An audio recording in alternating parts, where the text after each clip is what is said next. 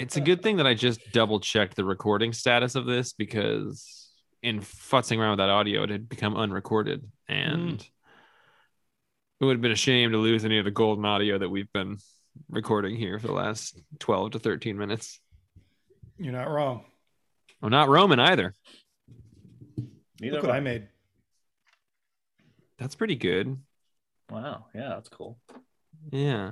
I think that's my favorite Stormtrooper helmet. Yeah. I mean, it's hard. It's hard because the red ones are so cool. Yeah. But they're not quite Stormtroopers. They're Imperial Guards. And they're like, those are badass. Those are cool. Like Carnage is cool, you know, like bitchin' rad. But Venom, I think still looks bitchin' rad. Yeah, but there's a dignified thing going on with him. You're right. He's Carnage with a suit and tie.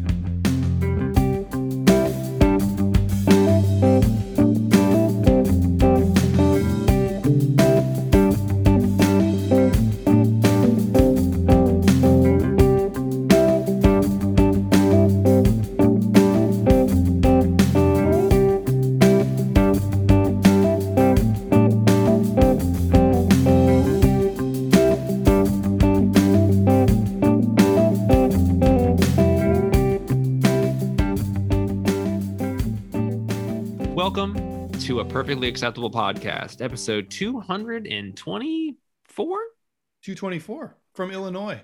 Modesto, Illinois. Now, we're all lagging a little bit tonight, but it's fine because we are recording in a shared bathroom. We are all using separate microphones, laying on the floor sideways because we've all just recently had coffee enemas. If you don't know what that is, that's all right. Everyone just needs to know. You lay down, you warm coffee. It's a great way to get energy going and also clean out the pipes. So here from the bathroom floor, as always, I'm Jeff.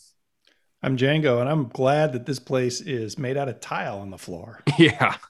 And I'm Roman, and it's good to be back in Illinois. It's been a while. Every time we end up in Illinois, though, Roman, you and I ended up on our side in a bathroom. At least this time, one of us were not chained to toilets on the opposing side of the room with only one saw, and we have the option of cutting our foot off to get out of here. This time we know as soon as that coffee bag's gone, we're ready to be out of here. Different kind of medical procedure this round. Different kind of medical. And hopefully, the night's young, so that could all still happen. Exactly. And as always, it's a comic book podcast. It's a bunch of buddies who run a comic book shop in Bellingham, Washington. And every week we get together to talk about the comics that come out. Also the comic shop or the comings and goings of our lives. It's a fun thing that we do to remember that we still have pink beating hearts inside these husky chests of ours. Husky like a tree husk, not husky in the fact that we've just been drinking beer for an entire pandemic and not exercising. I can feel my heartbeat in my butthole. I can feel my pulse all over my body.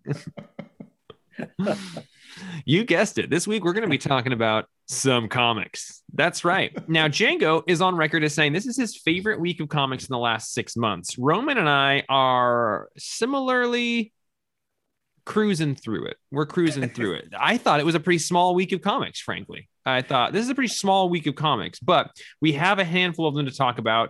And I have not created an order yet. So, and in no specific order, we're going to talk about crossover number 6, right?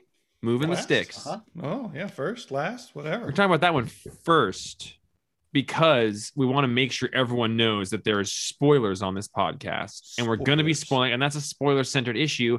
And then we've got an email that relates to it that will be a perfect segue out of that into a following book. We're then going to talk about The Marvels, number 1. You confused about which Marvels series that is? We're going to clear it up for you. It's The Marvels, not Marvels, not Marvel, and not Marvel's X. Hey, if you want it, just search it on our website. Plug in Marvel. Yeah, it's hard to do. We're also going to be talking about Beta Ray Bill, number 2. We're talking about Batman Black and White, number 5. And we're going to talk a little bit about Robin and Teen Titans Academy, number 1 and 2, respectively. We're also going to talk a little bit about, I think that's all of them. You don't want to sound like Class? I already said that one. Oh. And if I didn't, we're going to talk about Deadly Class 45. I believe you. I'm really excited to talk about that one today. But before we get into that, we've got more important things to deal with. We got crossover number 6, the end of the first arc of Donny Cates's magnum opus. He said this is the one he's dropping the mic on comics with. He is going to write this series. It's his final statement on comics, and he's going to make a punk band in Texas with his new wife. All of that was misinformation. That's why everyone needs to be on their toes, all right?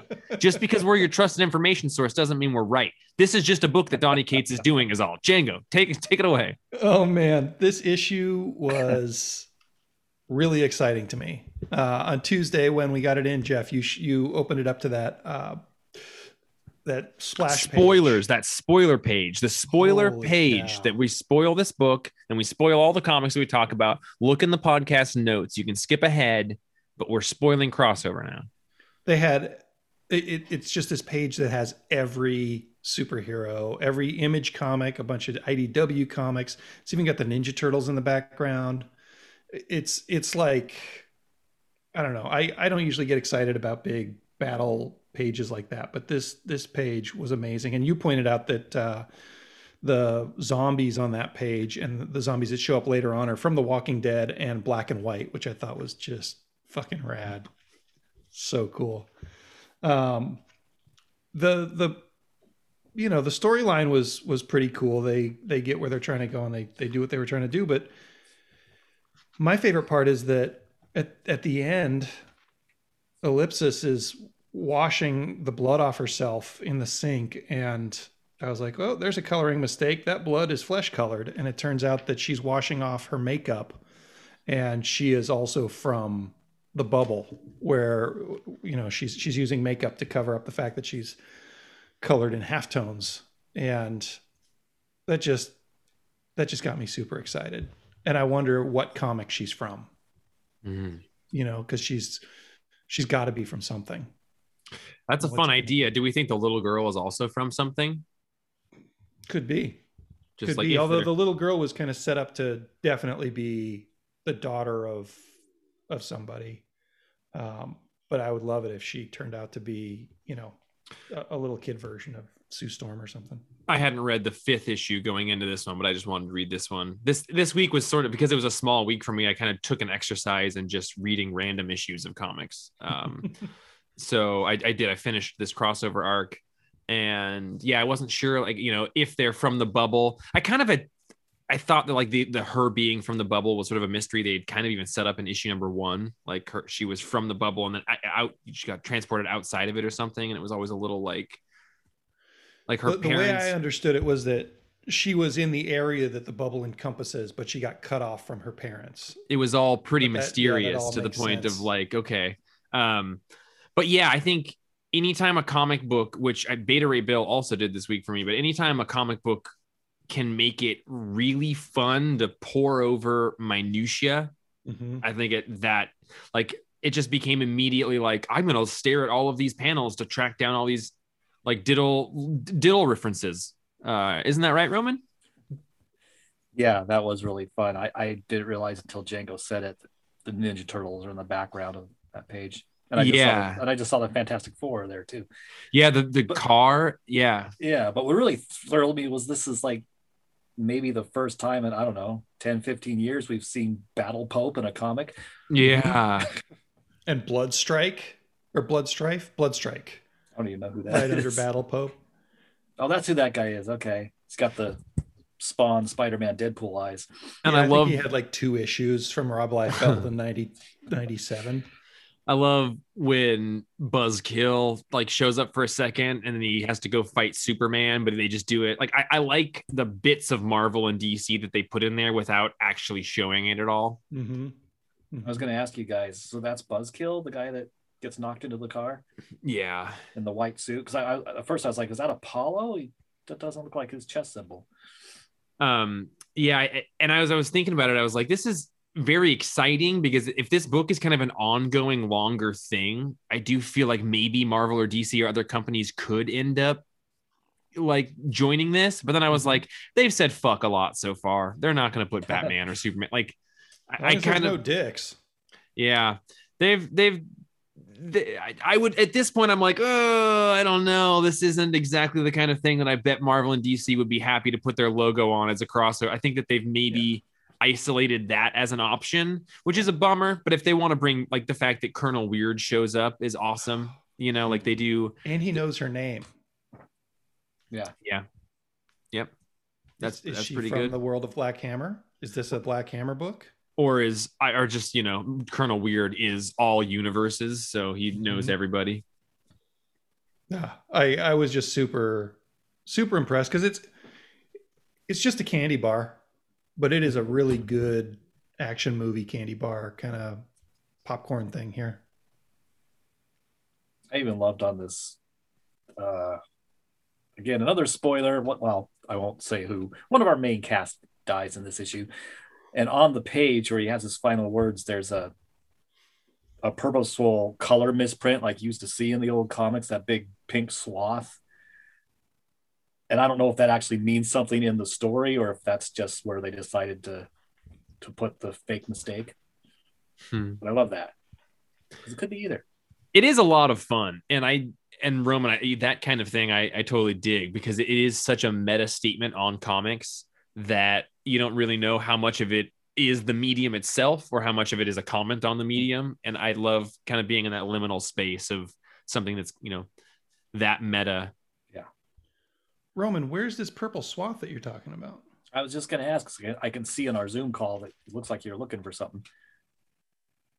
Oh, is that just my issue or is this like a hidden interior Are they doing variant interiors? We did have I quit.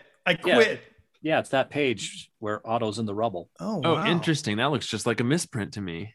I didn't have that in the issue I read, but I don't have it here with me. Well, maybe mine is just a honest to gosh misprint. It's like when Darkseid is, and it's got all the fritzing out of panels and stuff around it. Yeah. Maybe that's a Darkseid is crossover reference. Ooh. Are they in different covers? This is the cover I have. Yeah, same cover. Oh. Interestingly, Berserker #2 sent out a bunch of random variants within the A cover this week. So check your Berserker #2s because if you got one without a red bar, you win. Or if it's black and white, you win. It's a super cool variant. It's a super cool variant we didn't know was there. Yeah, Django, what's your score for it? You old monkey tooth. I'm gonna give this one. I'm gonna grade this one. I was gonna say also, what's your convention for the week? I think it'll be clear. Okay, I appreciate that. Thank you. This one. I appreciate your clarity. My rule this week is how much did I like it as I read it. Okay. I'm not grading it on its artistic merit. Okay. Or what I think other people might think of it. Or I'm gonna do like that this week also. Can I ape your shit? Yeah, do it. Cool. Do it. 10. I had more fun reading this than I have reading most comics. I was so pulled through the story and the action that I didn't really have time to dissect any of the meta stuff other than the in-your-face meta that was happening as you're reading the story. I like that. Really good. Django, I'm going to go 9. And as in terms of the enjoyment during it, and again, kind of like how I opened the conversation, it immediately drew you in because there was all these secrets and references to find, and it made reading it like licking the meat off the rib bone, licking the candy bar wrapper. Roman, what do you give it, and what's your paradigm? Do you want to get on the ape shit train with Django and I? Oh, I thought we were. Yeah, I thought we were. Okay, cool. I didn't want to force anything. We're always following the same paradigm. Yeah, I'll give it a 9.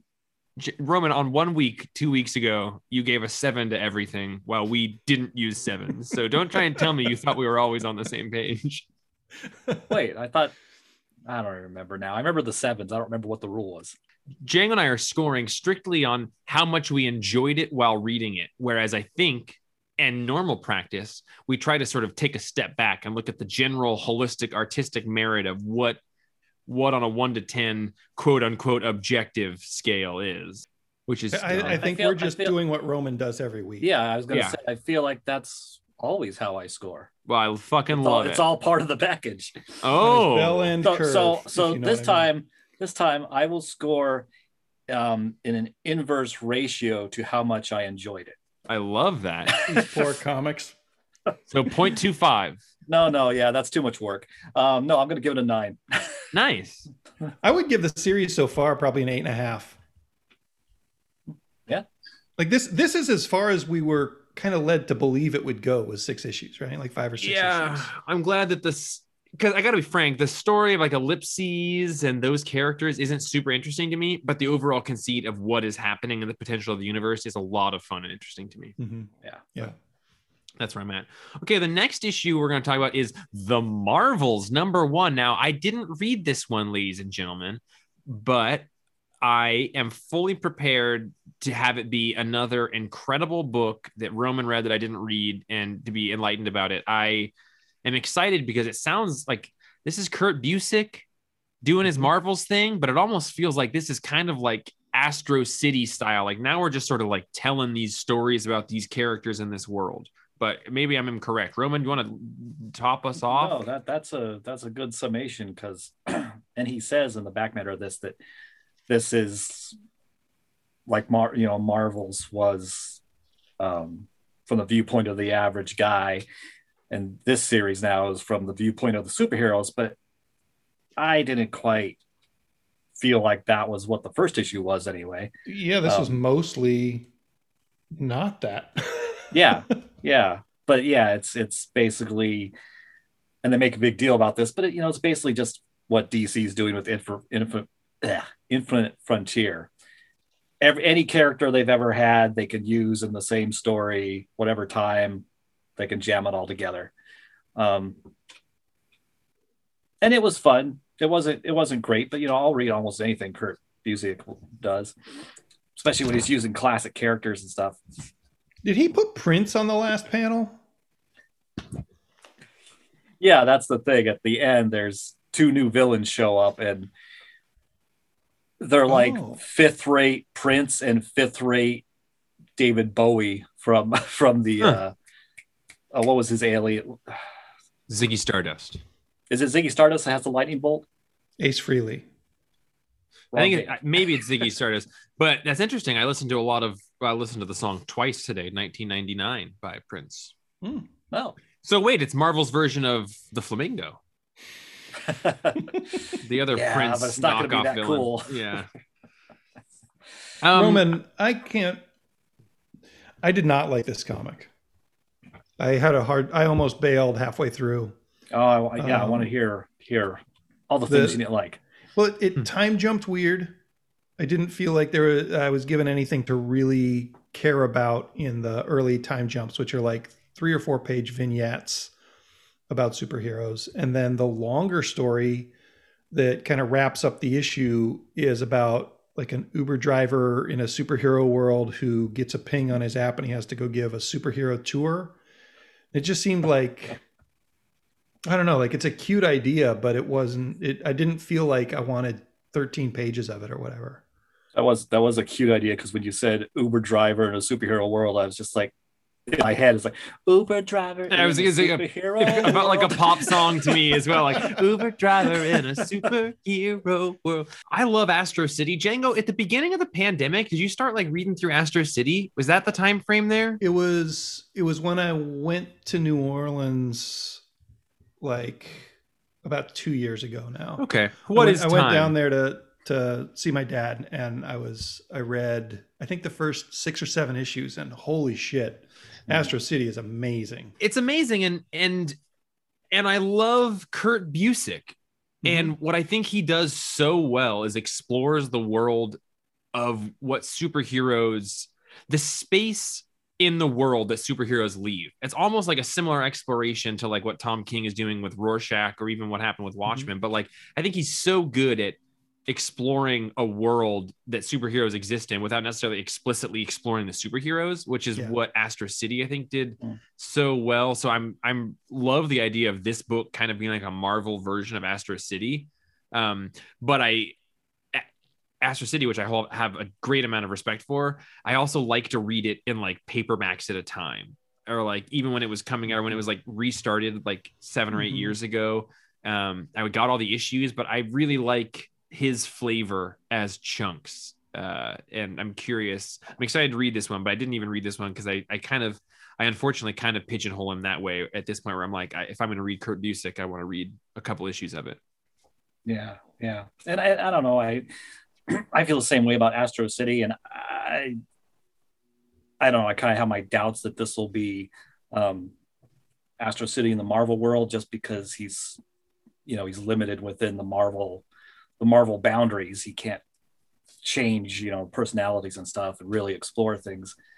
But I still think it's fun when he uses all sorts of old characters and obscure characters, and goes back to timelines like there's a scene in here along that weird little timeline where Reed Richards and Ben Grimm, before they get their powers, Ben's in the military in the Air Force, and they're in the analog for Vietnam. I don't know why in this series they're talking about Sin-Kong, which it's an analog for Vietnam and the Vietnam War, and I don't know why they don't just use Vietnam. But it's like when Keith Giffen used Bialya instead of Iraq. Yeah. That's a bagel.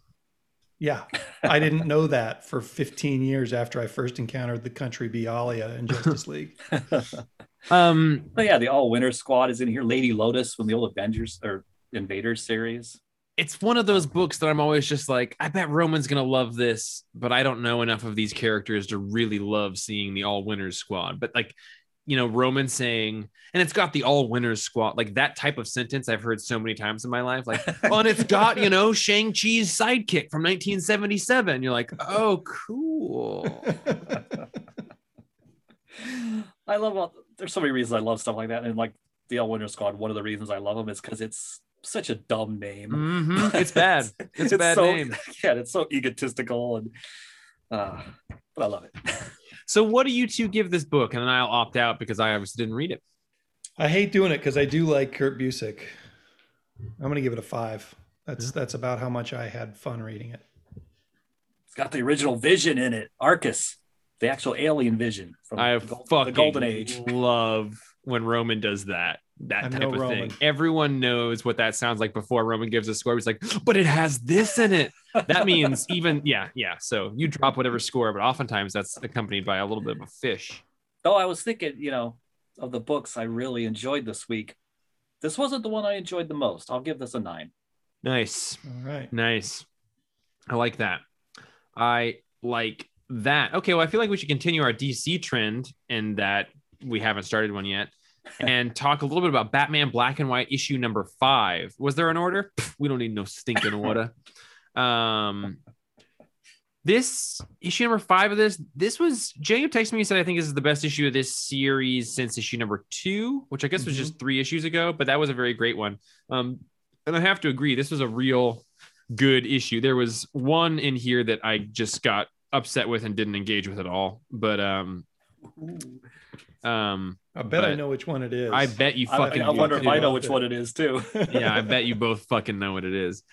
I thought this was pretty good, and I bet you all can guess exactly what my favorite was. But yeah, I really loved the Nightwing one at the end, and there was a lot of sort of in the shadow of Batman books this week between Teen Titans Academy number 2, Robin number 1, and Batman Black and White number 5 with this Nightwing centric story. I just absolutely adored it. And it was just sort of a meditation on Dick, just kind of all of the baggage he hangs with him and then what he does to sort of overcome it. I thought the art was gorgeous. It was written and drawn by Jamal Campbell, I believe is the name. Mm-hmm. And that's who did the art in Naomi and has been doing some Bendis stuff. I really like their art a lot. And I was really impressed at how distilled this take of Nightwing was. Like how kind of down to the core of the character it was. So that was what I fucking loved about this issue. What did you guys dig? I liked everything else except the Nightwing. No, actually, I'm flipping through it and I like them all for very different reasons. The very first one where it's just Bruce and Damian talking about battle plans and how they're going to set these bad guys up to get their asses kicked by Batman and Robin. I enjoyed that. The Lee Weeks art on the next one, I didn't love the story as much, but the art was amazing. So Django, was your favorite story the first one? I think it was the first one, although I had a really good time doing the Choose Your Own Adventure by Jamie McKelvey and Karen Gillan. And I loved I love bouncing back and forth and then trying to get to certain panels. It's like you read a couple panels and then it says if you want to chase the Riddler through the maze, go to panel 38. If you want to go slow, go to panel whatever. And I kept dying because the Riddler always wins. I don't know if you can win the game.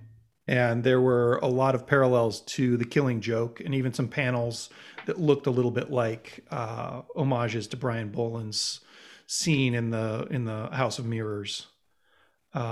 So just like from a fun reading standpoint, that would have been my favorite. But I think from a craft standpoint, the first one.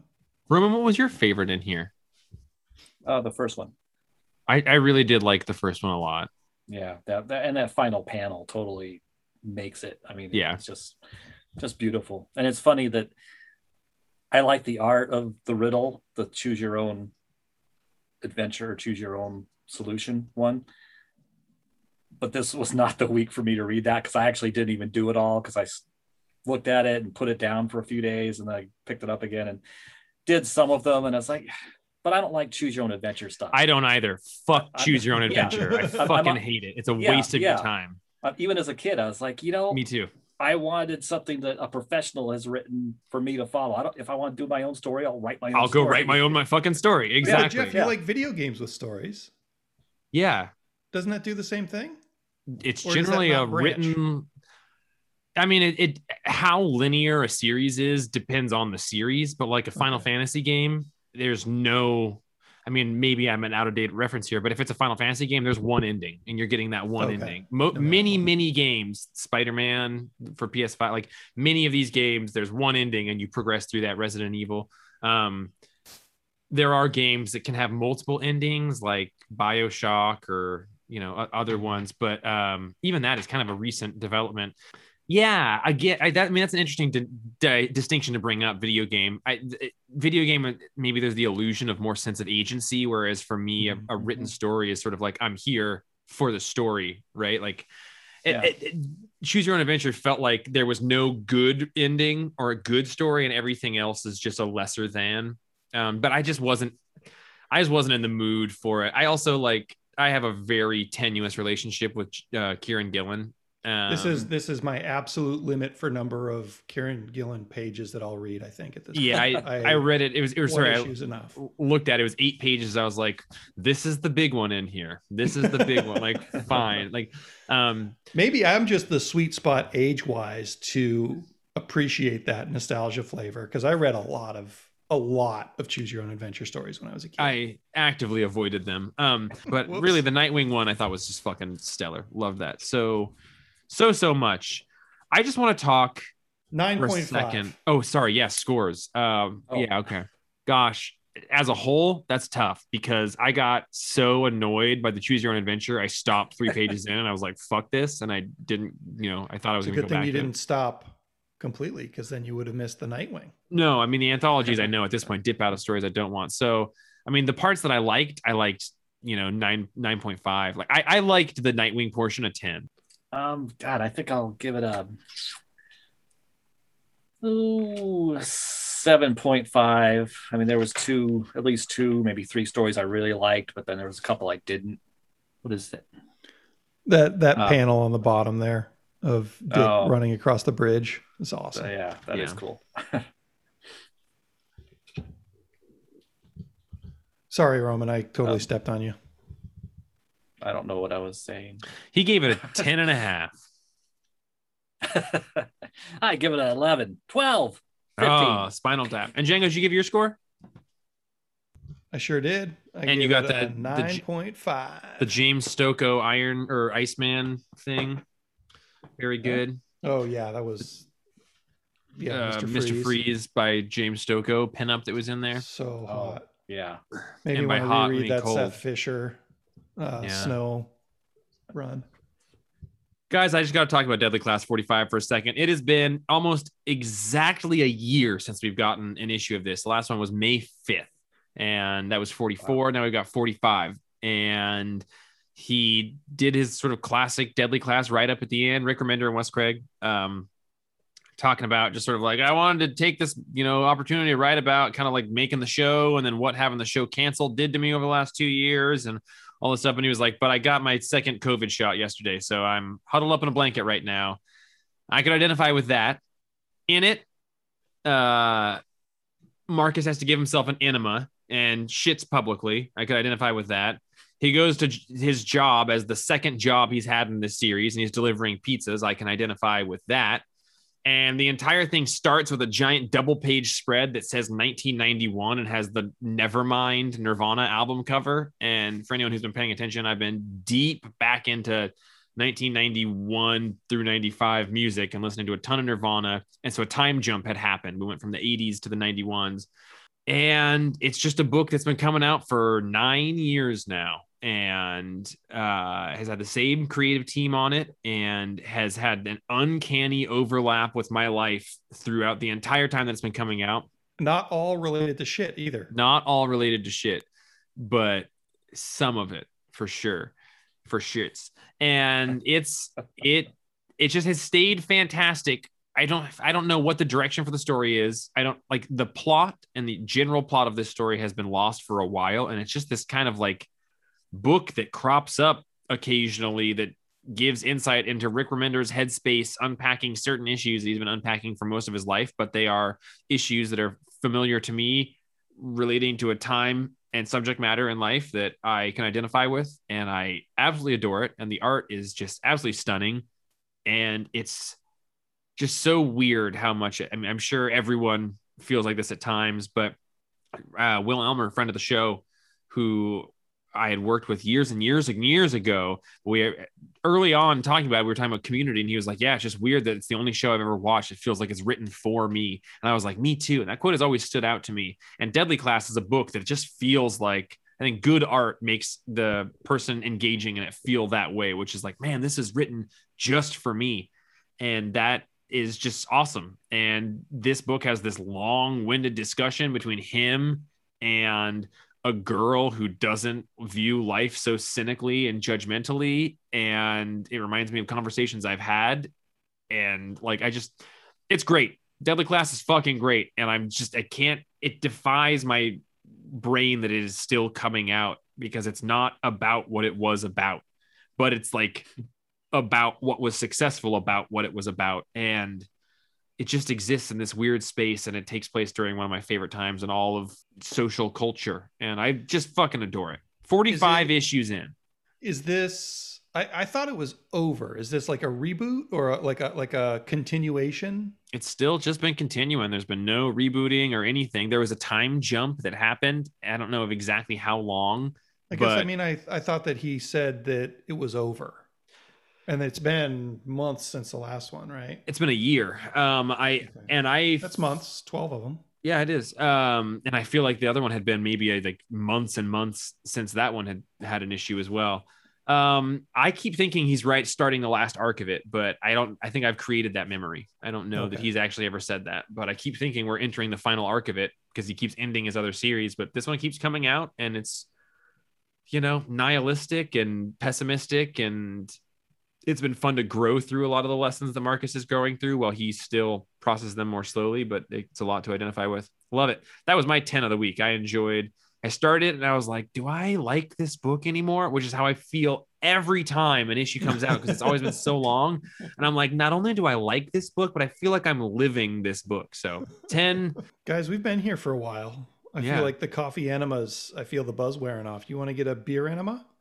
The problem is that the coffee enema got me so jacked up that I forgot about our post crossover email from Andrew. But that's what happens when you're laying there with a coffee enema on your side and a bucket of coffee wastewater next to you. Thank God for the drain in the middle of this floor. If anybody is curious about what we're experiencing, there is a television program called My Strange Addiction, and there's a great episode about people addicted to coffee enemas. And that would at least give you an informational background of what the three of us are going through right now and what a coffee enema is. But Django, your bag's almost empty, bud. My bag's empty, and I think they got some grounds in there. Not cool, guys. I'm calling Yelp. Yeah, you gotta strain that shit. Mm-hmm. Mm-hmm. I need a Google account that I can leave a review on, because I'm not leaving it under my real name. No, for sure. Hey guys, I feel all right. Hey guys. Hey guys. Oh, hey, Andrew. With the sheer amount of crossovers and crossover this week, Oh, what creator-owned series from Vertigo, Image, Dark Horse, etc. do you guys want to see show up in future issues of crossover? I might take I might take Django's answer with this, but I'd want the Preacher Gang to show up. Thank you guys for the constant laughs every week. Still have to get around to cataloging all the S words you guys used in episode 221. Did we say a lot of S words in that? I don't know. I don't even know what that means. I don't remember what I just told you guys 30 seconds ago. Crossovers. Who do we want to show up in that series? Django? I would like to see Martha Washington show up. I think that would be super entertaining. I think more realistically, if we were going along those same lines, we would see Nixon from Hard Boiled or Rusty and Big Guy. I could see them showing up and fitting right in. I think Preacher's a great idea, though. Rusty's a great idea. Rusty and the Big Guy and Rusty the Boy Robot. That'd be cool, too. What about Hellboy in the Sewers and the Next Men? Ooh. Oh, I want the Next Men. All I want is the Next Men in crossover. Donnie, do it. God, I would love any of those. Yeah. The first one that came to mind for me was Shade the Changing Man from the Vertigo series. I want to see if M-Vest can get him in there and how crazy that would all be on top of crazy. Jeff just wants to see Jonathan Hickman himself. That would be so fucking good. I got to be honest, the first answer that came to my mind was The Simpsons, but that's not a series, like a creator-owned series. So, a comic. So then my next thought was, what about the bunnies from Life is Hell? And then, because I used to read that when I was in 5th grade, I found my dad's copies of that. And then that just remembered that in Deadly Class this week, at one point, he sequesters himself away in a bathroom, surrounded by Nirvana and Mudhoney tapes and Temple of the Dog. Bag full of coffee. Hanging out there reading Life is Hell by Matt Groening. And I was like, I did that fucking same, I stole my dad's copies of that same comic book and read that shit.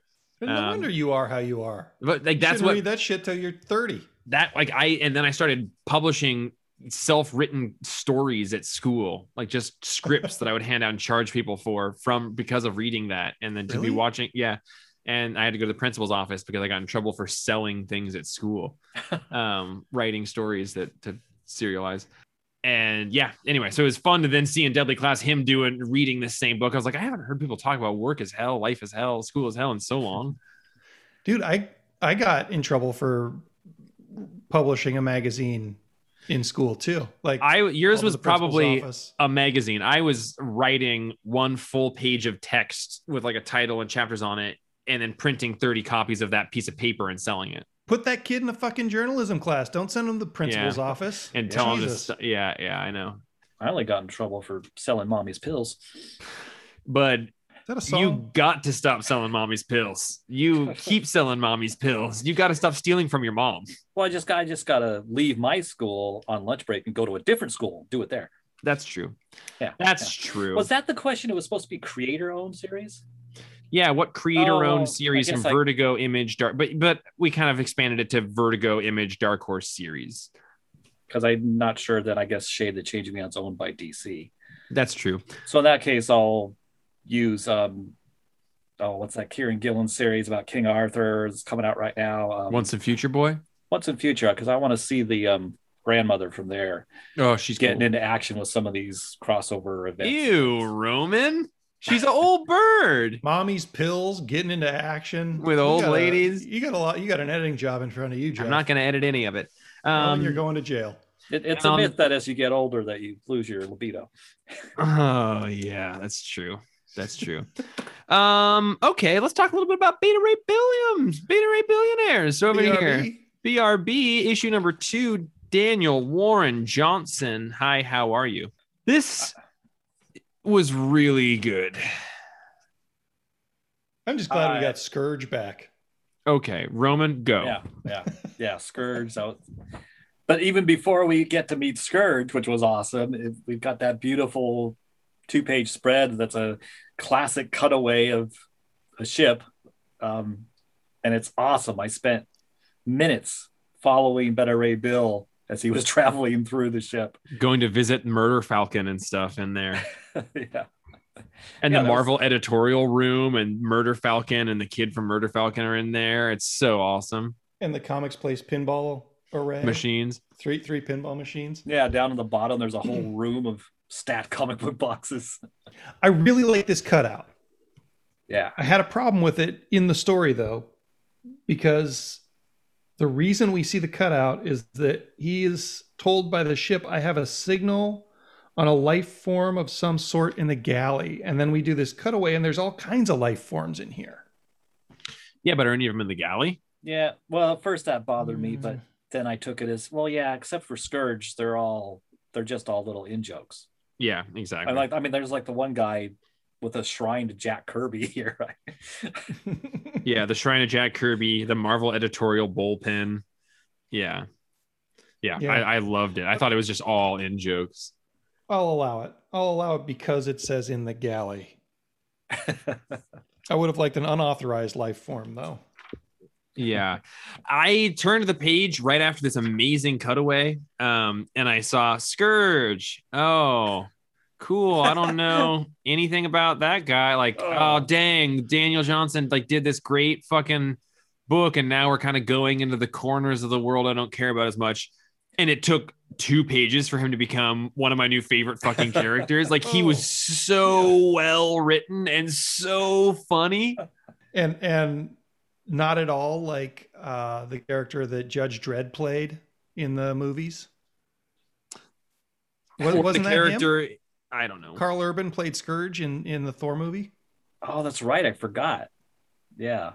And it's a callback to Simonson's run on Thor, and Simonson created Beta Ray Bill. And in his run, Scourge, well, that's where he got killed because there was whatever big battle they were fighting, Ragnarok 2.6 or whatever it was. They were fighting that, and Scourge got a hold of a bunch of Earth guns and machine guns and things, and that's why he loves guns now. And he had a great death where, you know, he was a bad guy, and a great death where he was trying to hold back the monster hordes or whatever, and so the other Asgardians could escape. And he got slaughtered. He sacrificed himself, and he went out in a blaze of glory, shooting guns and throwing swords and stuff. And so it's a nice shout out again to that series. What series was that, Roman? Walt Simonson's run on Thor. Oh, okay. It sounded like it could have been his death, like in like a War of the Realms or, you know, King in Black thing that would have just happened. Yeah, it was a long. It was the first time he died. He's been brought back a few times since then. Right. Real similar to his death in Ragnarok, the movie too. Okay. Oh, okay. Yeah. I didn't recognize Odin at first. Yeah, I guess if you haven't been reading Thor, he looks like this in Thor, and he's been hanging out at this bar in Thor. The whole social dynamic they've set up around Beta Ray Bill, I just think is amazing, and I just want it. Yeah, it's such a interesting little team. And Pip the Troll, that was a total surprise from Adam Warlock Comics. I don't even know when the last time was he showed up. I even like these weird Celestials. Like that is usually the eject button for me. And I thought they were awesome. I do like the way that their like speech bubbles overlap and not a fluid logical reading order. And I just like, that was like that kind of punk rock Daniel Warren Johnson thing where it's like, yeah, fuck it. I'm going to just overlap these in a different way that doesn't necessarily immediately tell you what's going on, but like, it's weird. So that's what's going on, is it's weird. Yeah. Yeah. And they're great designs. Like the one in the forefront has like classic Kirby, like headdress thing, but then it's got like a couple mufflers with exhaust pipes going down from his face, and it's just crazy. Metal. I think Daniel Warren Johnson is one of the most exciting people doing comic books right now, for sure. And it's really great that he's on this book. And Beta Ray Bill is going to have a much increased fan base after this miniseries, and it's going to be because of Daniel Warren Johnson. And as I was reading this, I was like, man, I'm going to be bummed when this is hugely popular and they throw Jim's Tinian the Fourth on a Beta Ray Bill book or something. You know, like it's going to be a bummer when somebody can't live up to this great standard that he's created. But yeah, I loved this one. My internet connection's now unstable, but it's I would say I enjoyed this one a 9.5 while reading it. Like to start pages 2 and 3 with a cutaway, which is like the most primal, like, Jeff, you've loved these your entire life. Let's get back to you as a 5-year-old liking comics. Like that was super gratifying. I would say that I enjoyed it a 10. The cutaway brought me back to the Gnomes book that my mom bought me when I was like 6. And Gnomes. I sat outside of the police station in New Orleans and read that while she was doing errands. Wow. Gnomes are scary. Was that the one with the gnomes with the red pointed hats? Yeah, like a giant gnome on the front. And it was like a Norwegian book. And the cutaway was their tree home down into their burrow. Cool. Yeah. Scary. Gets me horned every time. Ew. This was there was 2 books I really loved on all levels this week, and this was one of them. I'll give this a 10. Oh, nice. What was the other one? Batman Superman number 17. Oh, Roman, you gotta tell us about that one. Batman Superman 17 by Jimmy T. Ivy. No, Gene Luen Yang. And this is his second issue of this series, and it's just great.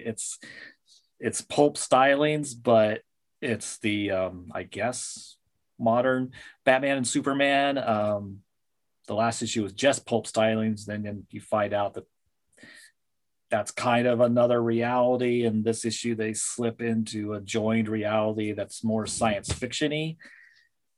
And it's just awesome. It's so much fun. It's cool. They've still got their kind of pulpy style costumes. And the art's by Ivan Reis. He's good. And I always like him, but I think this is some of his best work I've seen recently. It's just so atmospheric, and Lois looks, it's not only the Superman Batman, Lois looks like, kind of 1940s style. Robin looks like, a goofy kid sidekick from the 40s. But he's got the smarts of, any regular current Robin. It's just a lot of fun.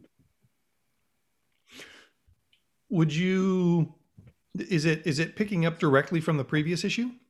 Yeah. Okay. Yeah. Nice. Oh man, it's got a penguin in it too. That's remember that Penguin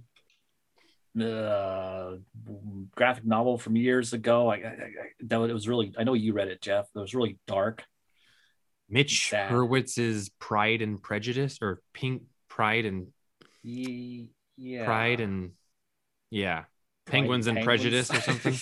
yeah. Well, this is Mitch. That series, and now this penguin, who's an utter monster, are the 2 scariest penguins I've ever seen.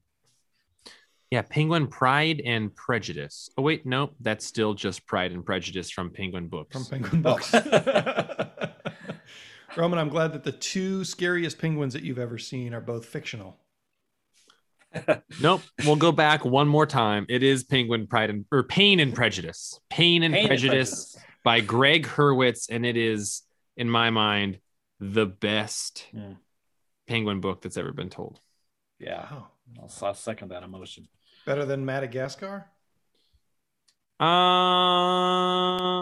a different way. That was really fun. That was very fun. That one had those lemurs that liked to move it. Mm-hmm. Pain and Prejudice does not have that. So it's a different type of fun. There's no inherent soundtrack built into that. Roman, did we get a score from Batman Superman for you?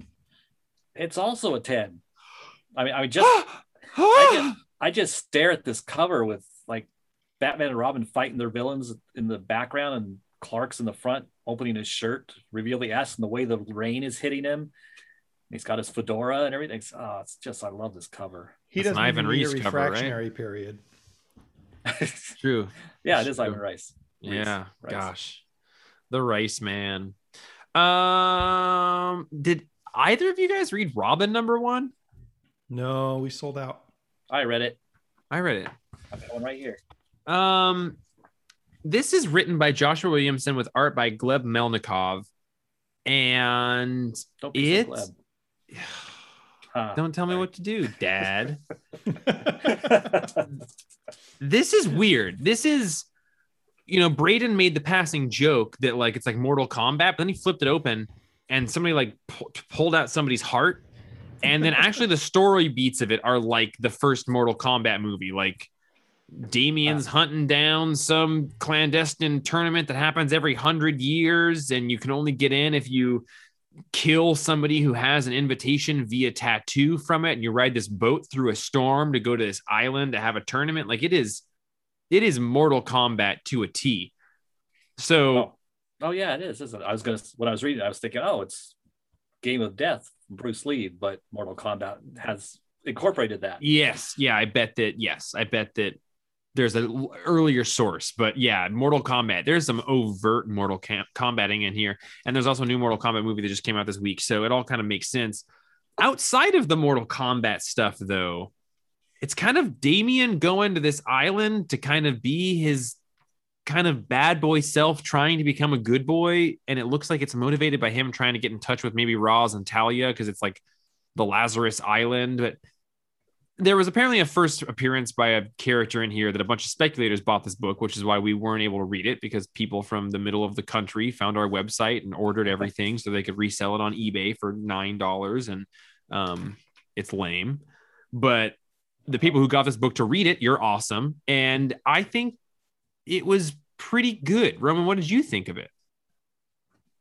I thought it was all right. I wasn't a big fan of the art. I mean, it's okay, but it didn't really thrill me much. I thought the plot was cool. I mean, I liked seeing Damien fighting King Snake. King Snake, he was first introduced in the Tim Drake Robin series. And it's Bane's dad? Yeah, which actually I forgot. They mentioned that in this issue, and I was like, what? So I had to go online, and yeah, sure enough, he's Bane's dad. And I didn't know that either.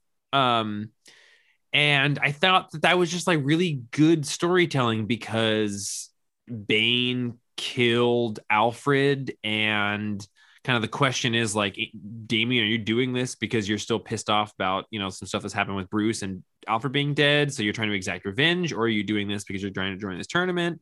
And I liked that. Yeah, it was a good bringing together of certain characters for a new story that also logically set up a lot of motivations based on kind of what's happened in the last year and a half of storytelling. Yeah, that was nicely done, and having it be a callback to like a Robin villain that was created specifically to be a Robin villain in a Robin series back in the day. But I do agree with your art take. Some of the panels are great, and then other ones are like real rough. Yeah, there's some scenes, especially with this this family that Damien, what does he do? He gives them some coins or something. I forget what he does.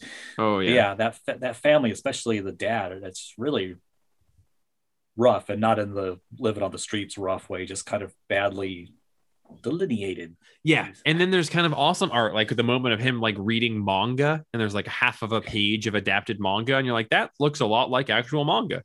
Yeah, the manga page is great.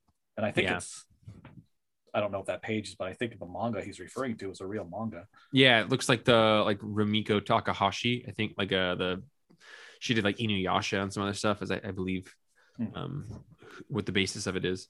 Are you guys excited for the new character? No, but I am excited for the series. She did take his heart out of his body, so I believe that there is some amount of like dying and resurrection that's going to be happening here. No stranger to that. Yeah, that made me think of Django because of Temple of Doom.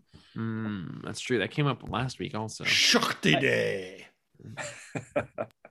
I do like Flatline's entrance just because it's so cheesy, like Image 90s entrance. Yeah. But yeah, I've already forgotten. I mean, she explains her power here, and I've already forgotten what it is. Did you give it a score? Did I give it a score? Oh, no. Neither one of us. I'll give it a 7. The amount that I enjoyed it while reading it, probably an 8.5. Yeah. 8.5. Yeah. I think it was good Damien. I think that Damien can be really poorly written really easily. And I think that he did a good job of really holding true to the heart and purity of Damien while also making him kind of a shitty, heartless pun. But like, while also making him, kind of in the same way that Jorge Jimenez did with the first portion of Batman Black and White, like the childish over the top thing, but not making it that he's just an asshole. It's just that he's also a kid. Great Damian.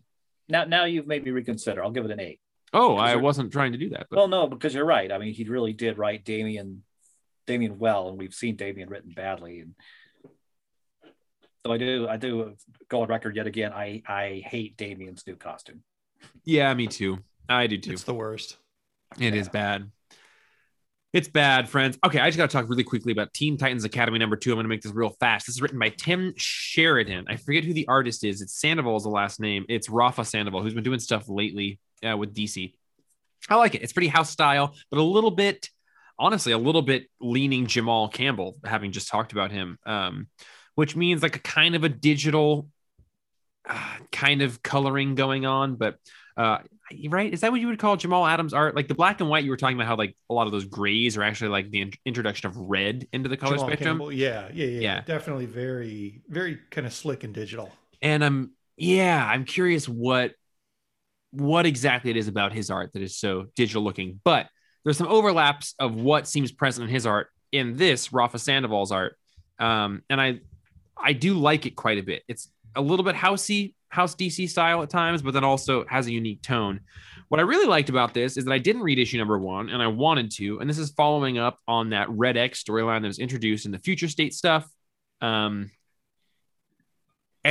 okay, so everyone, I'll slow down just a tiny bit. Red X was a character from the Teen Titans cartoon show that Justin loved and a lot of people loved. And I haven't watched it, but he was sort of a character that showed up and no one knew who it was. And it turned out it was like Robin testing people. They've introduced that character in the comics for the first time recently. And he apparently Nightwing did have that persona at one point, but somebody has stolen that mask. And all of the Teen Titans have started this Teen Titans Academy. And it's all of these young superheroes now going to the big Teen Titans Tower TTT and being trained by the big TTTs. So there's this really fun social high school dynamic thing going on. But then there's also this mystery of someone has stolen this identity from Nightwing of this mask and they're doing bad shit and they seem shady. But then there's also some other shady people. And so now it's like, who is the Red X, this awesome character who seems like a total badass? And they're throwing out red herrings left and right about like who it might be. And I'm not sure if people read Avengers Academy when that was coming out 7-ish years ago.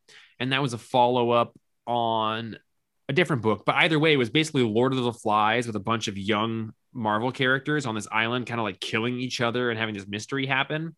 And it was really cool because it was breaking a lot of established norms for characters and killing people. This feels a lot like that, not just because it has the word Academy in the title, but because it's a bunch of kid characters who seem well written and well conceptualized, solving this pretty large scale mystery. And there's a character in it that I really like who is a speedster, and I forget her name, but she has 2 prosthetic legs like a runner would have, like the kind of like bouncy things, but she's also a speedster who can tap into the speed force. And I saw her and it kind of begins with her in a wheelchair getting her shit wrecked. And then we jump back a half hour and we fill in the gaps between then and now. And, you know, we see her getting her prosthetic limbs on and trying to take some speedster lessons. And I was just like, oh, snap, that's cool. Like, that's a cool idea. A speedster who doesn't have legs and then is able to use them with prosthetic legs. It was just a cool, they talk a little bit about the strategy in there. And there's a good Venetian blind scene, Django. I'm in. Yep. And it's just, it honestly, it gave me the same feeling that the Nightwing book gave me last week that I was talking about, which this feels like a book that will be able to thrive by not being in the primary spotlight of what DC is doing, but being of a really high caliber. And I think that with Marvel and DC right now, I think that's where some of their best stuff is happening, is like books that are just outside of the spotlight and therefore have a little bit more freedom. And this one does that. So if you're interested in the Teen Titans, if you're a Teen Titans fan who liked the Red X, if you like Nightwings, there's a lot of good Dick Grayson Nightwing in here. And if you just like Degrassi or, weird teen stories of kids together trying to decide who is on their team and not. And it's really good. That one, I was ready to not like at all. I didn't even read number 1, but it was a small week, so I decided to dip in. And I give that one a 9. That was my score for that book. I just want people to know that you can drop in on comics and not have read everything leading up to it, and you can still enjoy them. What else we got, guys? We're nearing the end here. Now it's just sort of a free-for-all. Django, Roman, what else did you read that you want to talk about? I didn't really read anything else, but I can tell you 2 things that I really wanted to read this week that I just haven't been able to squeeze in yet. Monsters. And Reckless. Oh, I started Reckless. I'll bet it's great.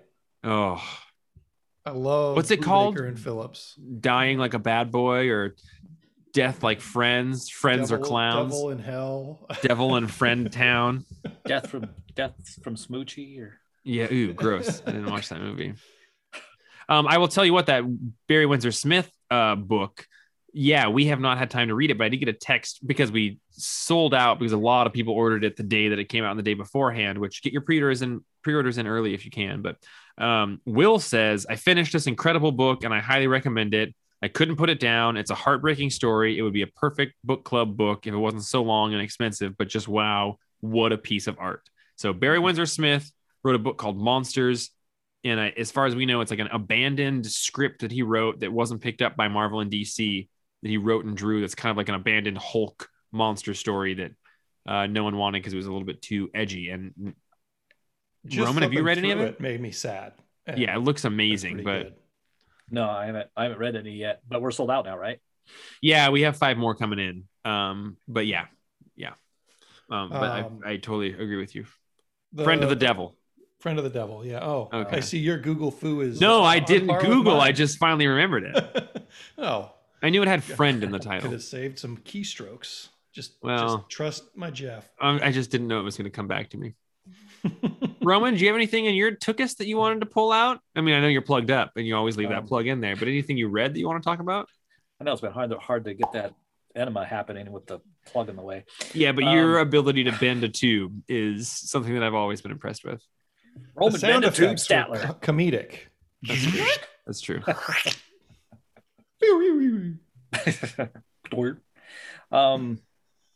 Well, I told you guys, the listeners don't know, I read the first issue of that Lock and Key Lost Battalions #1, because I was, after reading Sandman Lock and Key, the first issue of that, I was like, wow, this is really good.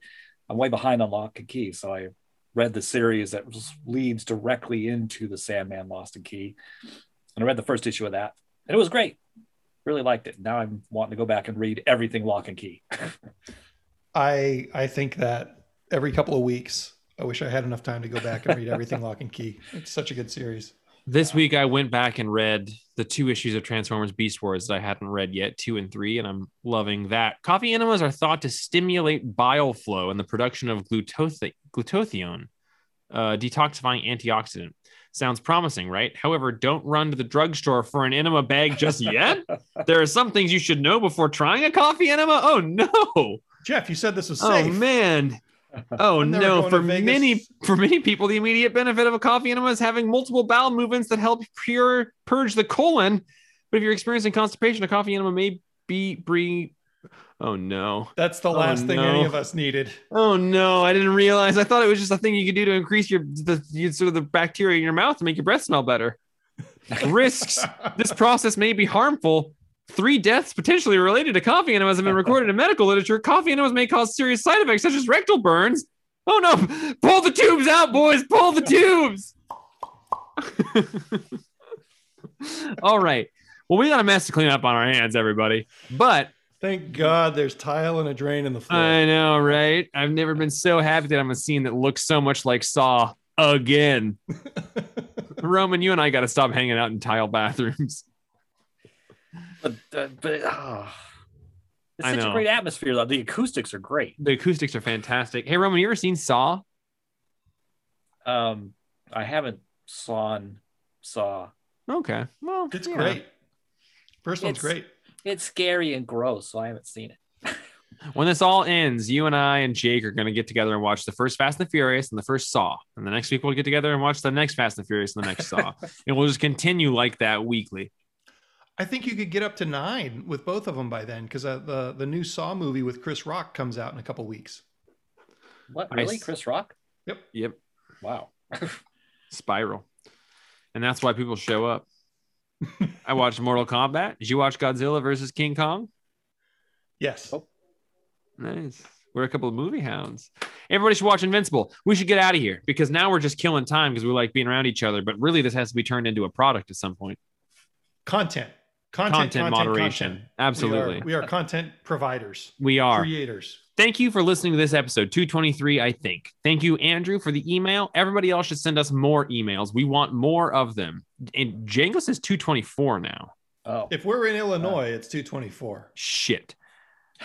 Modesto, Illinois is 224. You're right. So we're on episode 224. Andrew, thank you for your email. Everybody else can get us an email. Send it to jeff@thecomicsplace.com. I'll get it, and then we'll read it on here. Send a bunch. Send a bunch. Now we're just trying to put them between books. Listen, and that's Jeff, better. I don't want to part the kimono too much. Oh, no. But I wouldn't just sew it have a shut. problem if we did one comic, one voicemail like you guys did last week, which, by the way, great podcast. Thank you. I think it would be awesome if we did less comics and more emails. Yeah, we just need more emails. So that's on you, dear listener. Audio recordings, emails, text messages. I even skimmed a text message I got from Will about monsters this week, right? We're dying for the content. Yeah, help us out. We would love to hear from everybody because it is, you know, it was great. We heard from Tyler Kinsinger the other day, like a couple weeks ago. But I was just like, that's a guy I haven't seen all pandemic. I miss. Wonderful energy, kind, thoughtful, good taste, great taste. He tastes fantastic. Yeah. Less filling, great. Less filling, more taste. Perfectly Acceptable Podcast 224. Less filling, more taste. It's a show about comics. It's less filling. That's the episode of the episode. Name of the episode. Less filling, more taste. Name of the name. Less feeling or filling? Filing? Filling. Less feeling, more taste. Sorry, Tyler. We love you, Tyler. All right. Thanks for joining us. We'll see everybody next week for 224 or 5, probably 225 because Jago's better at keeping track of numbers than I am. I am Jeffrey Peppercorn Figley.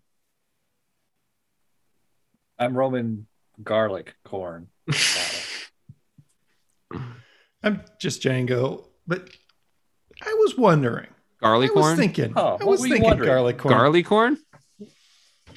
I'd like to hear, like, what do you think? What do you think, Jeff? Okay. Roman, listeners, what do you think? What do you think, like, if your favorite superheroes had a band? Oh. Who are the 3 to 5 members, and what's the name of the band? They don't have to be on the same team. It doesn't have to be the Fantastic Quartet or anything stupid like that. Oh, that's really clever name, dude. Right off the top of the head. That was really good. I felt that. The Fantastic Quartet is a really fantastic name. Can we limit it down because I've got such a Nirvana head focus right now? Can we say what would be the superhero power trio? Can we make it a power trio? Oh, a power like trio? Rush or Nirvana? Okay. And it can Who's be in the band. What do they play? It could be 1 singer and 2 drummers. Like, we don't care. It's up to you. But 3 members, power trio style. Yeah. That's a great one, Django. If it's Bane on drums. Ooh. And you're giving them gold. You're giving away gold right now. I'm taking their gold away. They can't use you can't use Bane on drums. It's Bane on drums. It's Riddler on bass. Yeah. And it's we're gonna say Kite Man also on bass. Oh wow, and they're gonna call it Low End. I like that a lot. One Bad word, boy, low lowercase, Low End.